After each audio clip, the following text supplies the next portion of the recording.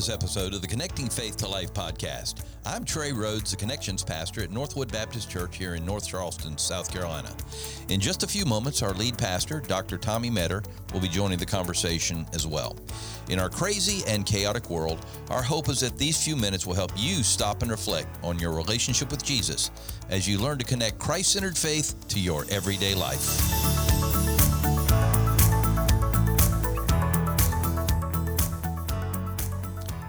Episode 136. Thank you for joining us to the Connecting Faith to Life podcast, and we're excited to have you along. And as always, we do ask that you spread the word. Facebook, Twitter, the Instagram, text them, call them, whatever it takes. And even in your Life Connection groups, spread it around your small groups, spread it around. People have been coming to me over and over again saying what a blessing it's been. They're catching up.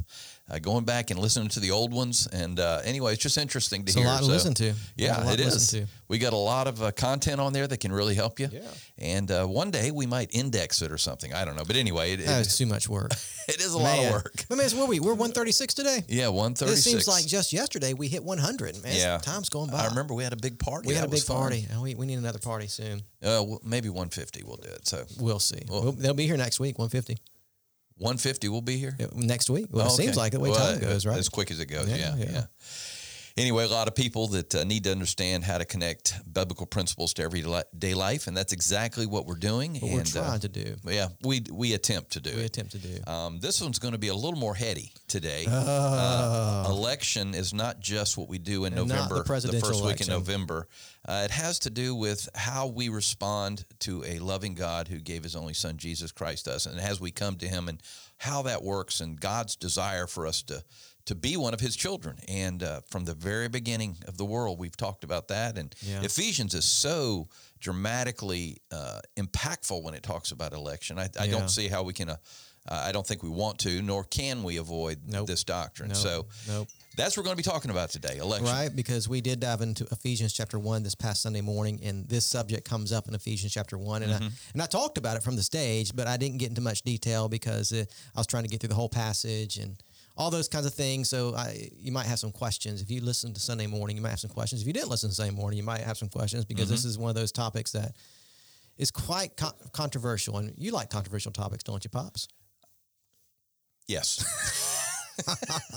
Nobody saw my face when he said that. Yeah, I'm not a big fan of controversy. Well, I mean, it is what it is. You got to deal with controversy. You work through it the best you can, but I just think we have to preach what the Bible says. You preach what the Bible says. We have to be honest when we say we're going to preach through the whole Word of God. Yeah. So we just have to deal with it. This is going to be a controversial week for me. Oh, why is that? Because we're going to Great Wolf Lodge.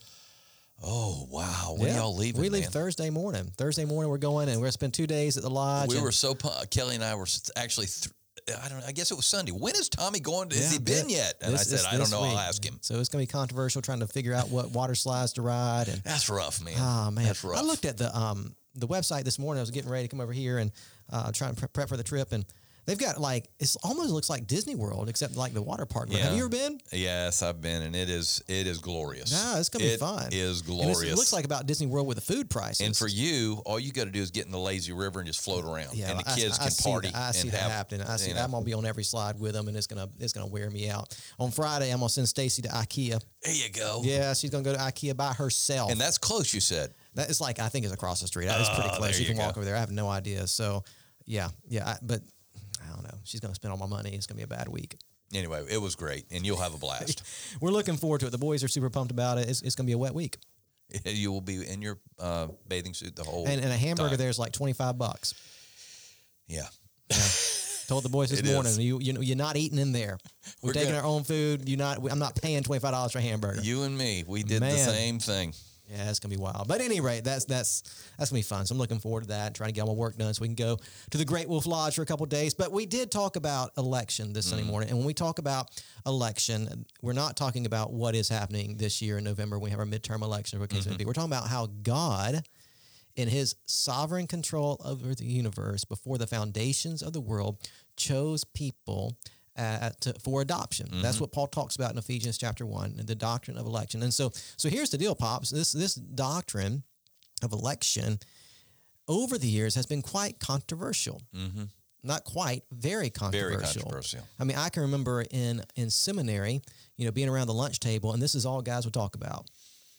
I was in college. And predestination and in college, we lived, breathed, and ate it. Yeah. So maybe, I guess for a lot of people, maybe this isn't the most controversial doctrine because you don't think about it a whole lot. But if you went to seminary, right, or you talked about this, and if you read the Bible, this comes up, and we have some preconceived notions about how life works, about how we have free will and choice and all of that kind of stuff. And then you read passages like we read in Ephesians chapter 1, or if you back up and read like Romans chapter 9, that stuff kind of slaps you in the face. Like, whoa, wait a minute. What in the world is going on here? And so because of that, it has been controversial over the years. And,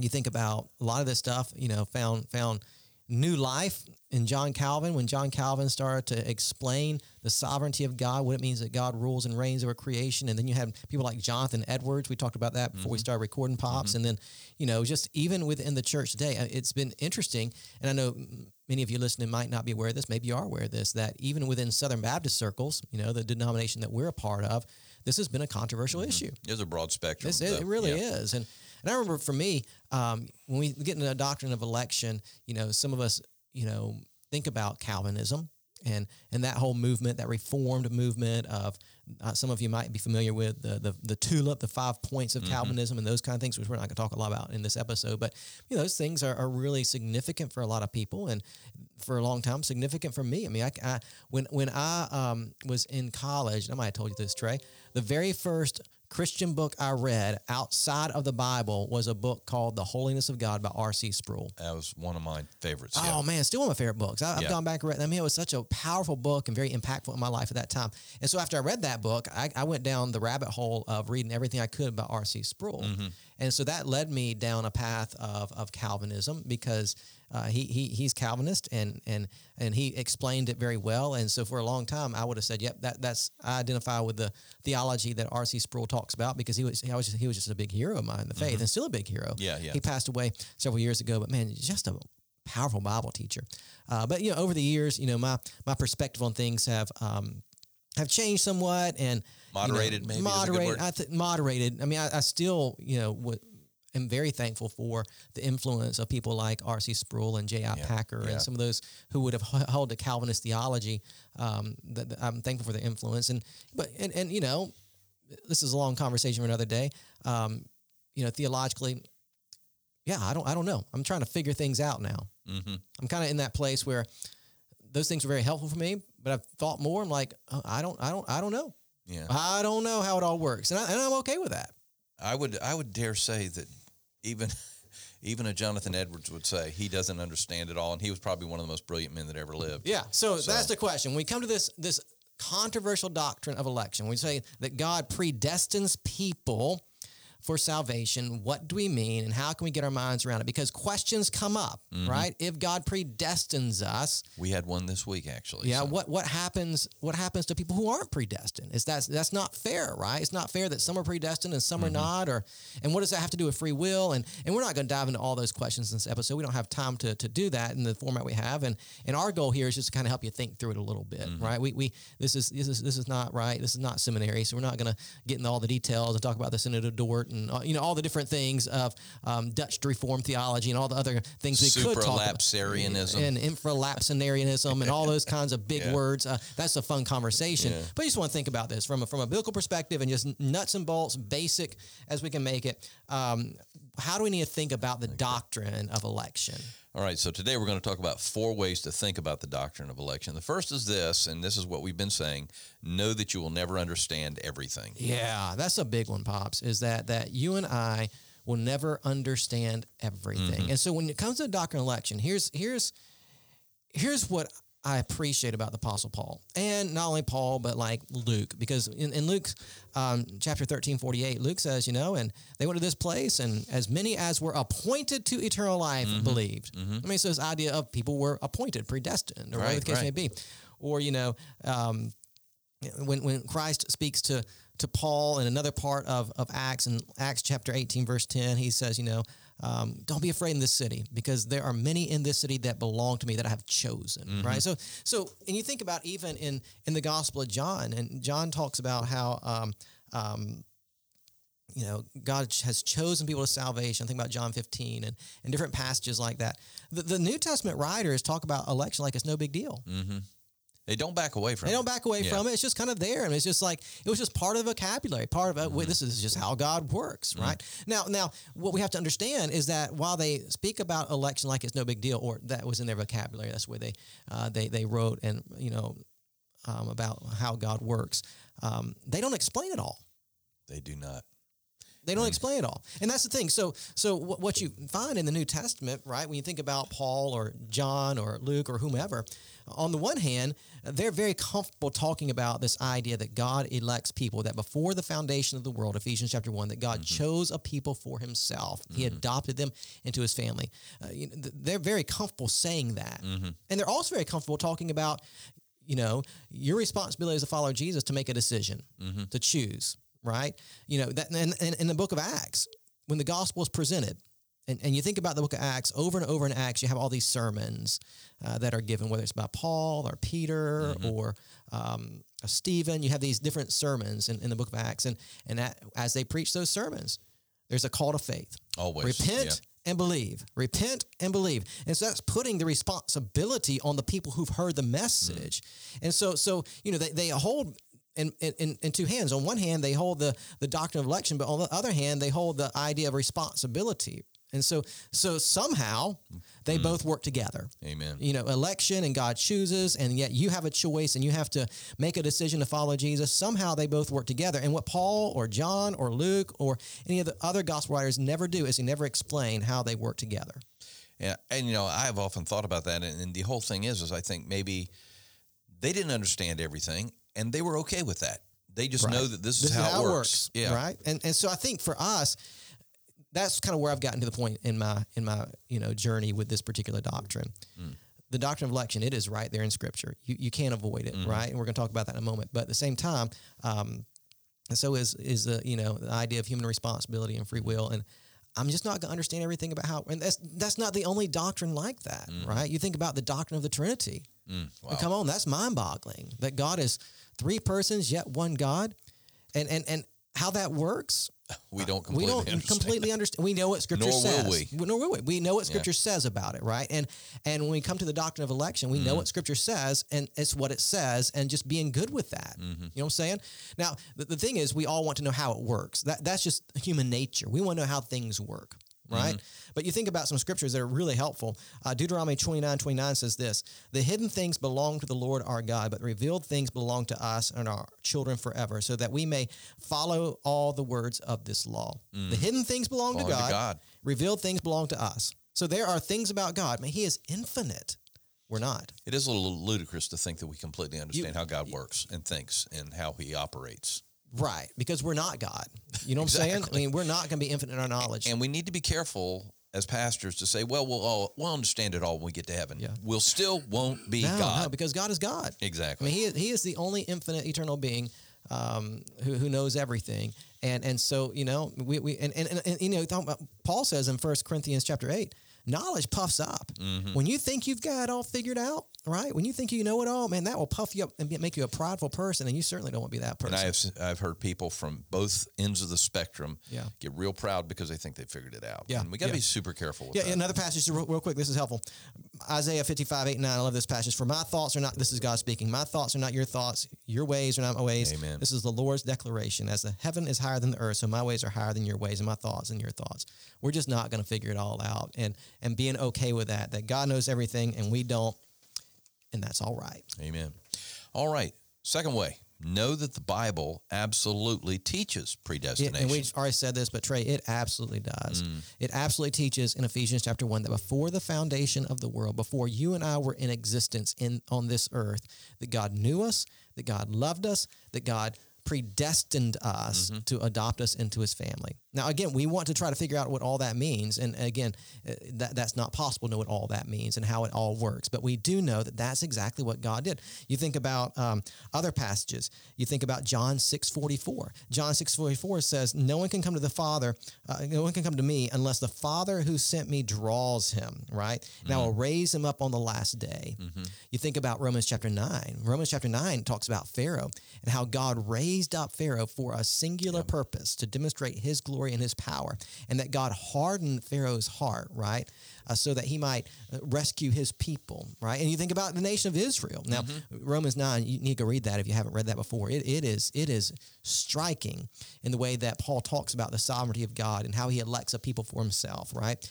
You think about, though, the nation of Israel. Out of all the nations of the earth, God chose one man, Abraham, right, to become a great nation, to be a blessing to the nations. And so just when you think about Scripture, this is what God does. God chooses people. He chose a nation. God predestines a family for himself, ultimately for his glory. This is what God does. Now, again, how all that works and what that means for those who are not predestined to be in his family, the Scripture doesn't explain all those things. But it does very clearly explain that God has chosen a people for himself. And if you're a follower of Jesus Christ, you are in that chosen family of God. That's what Scripture teaches, over and over again. You think about in 1 Peter. Peter talks about the elect exiles. This is who you are in Christ. You are elected to be exiled from this world and for a different home. And so just all over Scripture, you see this idea. And this is where we, I think, really need to agree as followers of Jesus, that what this doctrine of election does for us, it reminds us that salvation is completely a work of God. It is. It's not ours. Now, we respond to God's work in our lives, obviously, but he is the one who has saved us. We don't save ourselves, right? And I think that in part is the beauty of the doctrine of election. And one of the things I do appreciate about teachers like R.C. Sproul or others that were so influential in my life earlier on is just this focus on God's work in our lives. And Paul talks about this. We're going to get to Ephesians chapter 2 in a couple of weeks, that you are dead in your trespasses and sins. Dead means dead. Yeah. A dead person cannot bring himself to life. No way. Right? And that's what's so beautiful about the letter to the church at Ephesus, and we hit on it Sunday morning, is that, Paul's writing to people that were pagans. They wouldn't have chosen God. No, of course not. They did not have that capacity because they were so enthralled with the idolatry in their day that it took a supernatural work of the Spirit to save them. They weren't going to choose God. They had already made their choice. It was paganism. It was the idols. It was Artemis. But God, right? And this is what Paul says in Ephesians 2. But God made you alive in Christ Jesus. You see what I'm saying? That's good. And so this doctrine of election, that's where it's comforting, right? Because we talked about Sunday morning. When it comes to free will and choice, we're horrible choosers. Right? That is one of the best lines I have heard in a long time. But that's what we are. We're horrible choosers. We are. But God is a gracious chooser, and he chose us. And so that doctrine of election, while it's hard for us to get our minds around, it's comforting to know that God loved us so much that he opened our eyes to his grace when we wouldn't open our eyes ourselves in our own power. That's right. All right. Well, the third way let's look at is know that God desires everyone to be saved. Yeah, this is where, again, we kind of get into that controversial stuff and how does this all work? I have no idea, right? So we know that God, has redeemed a people for himself, but we also know that not everyone is redeemed. But we also know that God desires everyone to be saved. You think about a couple passages. 2 Peter 3:9, the Lord does not delay his promise, as some understand delay, but is patient with you, not wanting any to perish, but all to come to repentance. Now, theologians have tried to explain all this, because everyone is not saved, but God desires everyone to be saved. So you think about, God's will, right? And how that works. And, so while God desires that, the reality is because of the sinful fallen world and because there is choice, that not everyone is going to trust Christ. As with the three circles, we start out, we live in a broken world, and we can say we are also broken. Yeah. And you think about another passage, 1 Timothy 2, 3, and 4. This is good, and it pleases God our Savior, who wants everyone to be saved and come to the knowledge of the truth. This is, from the beginning. We can go back to the book of Genesis, and this is what God desired. God desired that Adam and Eve live in a relationship with him, a perfect relationship with him, but he gave Adam and Eve free will, and they chose to rebel against that. And so, we know that God desires for people to come to faith in him, but we also know that it is a broken world, and there is free will. And again, how that works, I don't quite get it all. But not everyone will be saved. Yeah, I mean, it's the simplest verse we use, John 3:16. For God so loved the world, that He gave His only begotten Son, that whoever believes in Him, whoever. Right? And there are a lot of terms. That's not the only place in the Bible that it says that. So we do have to be very careful about saying that God died for the few. Or Jesus died for the few. The idea is that He died once for all. So one of the phrases that we use coming out of the Reformation and is this phrase, and I think it's a good phrase, right? That the death of Jesus Christ is sufficient for all, right? But it's effective for those who actually believe in Christ. Right? Exactly. So it's sufficient for all. Anyone who believes can have a relationship with Jesus Christ. But the atoning work of the cross is effective for those who actually believe and trust in Jesus Christ. I think that's a helpful way to think about it, right? So again, but again, you see that tension. That there's election, that God has predestined those who will be a part of His family, but yet at the same time, God desires everyone to be saved, which does get in that matter. Again, the tension between the predestination, election of God, and free choice. It's just hard to figure out. And we also got to be careful. People have turned this into God, that Jesus died for everyone and everyone will ultimately be saved. Yeah, so we can't go that route either. We can't go the route of universalism that Jesus' death, it doesn't matter what you do, right? And go back to what you just said, then that's where the sufficiency versus the efficiency or the effectiveness of it comes in. So again, that's the thing. When you start to, move past Scripture and make conclusions on your own apart from Scripture, it can lead you to some dangerous places. And so it's just kind of thinking, okay, what does Scripture actually say? And being comfortable with Scripture and being comfortable living within that tension, if you will, of, okay, I don't have it all figured out, but this is what Scripture says, and I'm good with that. You know what I'm saying? And biblical tension is not a bad thing because it keeps us from going to extremes on either side. Right. I feel like it's almost like a tightrope. Where we do have, there is this idea that there is tension there. On a tightrope, you have to have tension, but when you deal with these things, it has to be in that center, what I call the center of biblical tension, where we're saying, yes, that is, and yes, that is, and we try to figure out how they work together, because this is not the only doctrine, as you've already mentioned. There is tension. Right. There is tension in a lot of doctrines where we don't quite get it. So. And then we want to ask questions that probably aren't the best questions, right? Like if the doctrine of election is true, well, that doesn't seem quite fair. That God predestined some, but but again, then the question is, well, who are you? Who are you to determine what's fair? Paul addresses that, doesn't he? He does in Romans chapter 9. Who are you to determine, right? What Paul says is, who are you as the clay to talk back to the potter, right? And so just trusting that, what's fair. I mean, if you think about it, what's fair in God's economy, what's fair is that none of us are elected, that we all receive what's coming to us, which is eternal health. But God is gracious, and He has chosen a family for Himself for His glory. And I thought of recently, the age of grace, and this when Jesus died on the cross to give us grace, has expanded who comes to Christ, who has that relationship with God, because now we're talking about, over 1 billion people versus Israel, which was just a few million. And that for years, that was the way it was. The surrounding nations, So God chose that nation, and now He chooses all of us who will come to Him. And we talk about grace of God. You think about over the course of history, Trey, the number of people who've come to faith in Jesus Christ. God's got a big elected family, right? When we get to heaven and see the multitudes of people that have been redeemed, it is going to be mind-boggling and astounding just to see. Just to think about this, right? Just to see how gracious God really is. Not just those that are saved now, but all ages. All ages. You think about that, Trey. We're not going to say, man, God, you're just not fair. We're going to say, wow. How did this many people get saved? Wow, look how gracious God is that so many people are a part of the kingdom, right? I agree.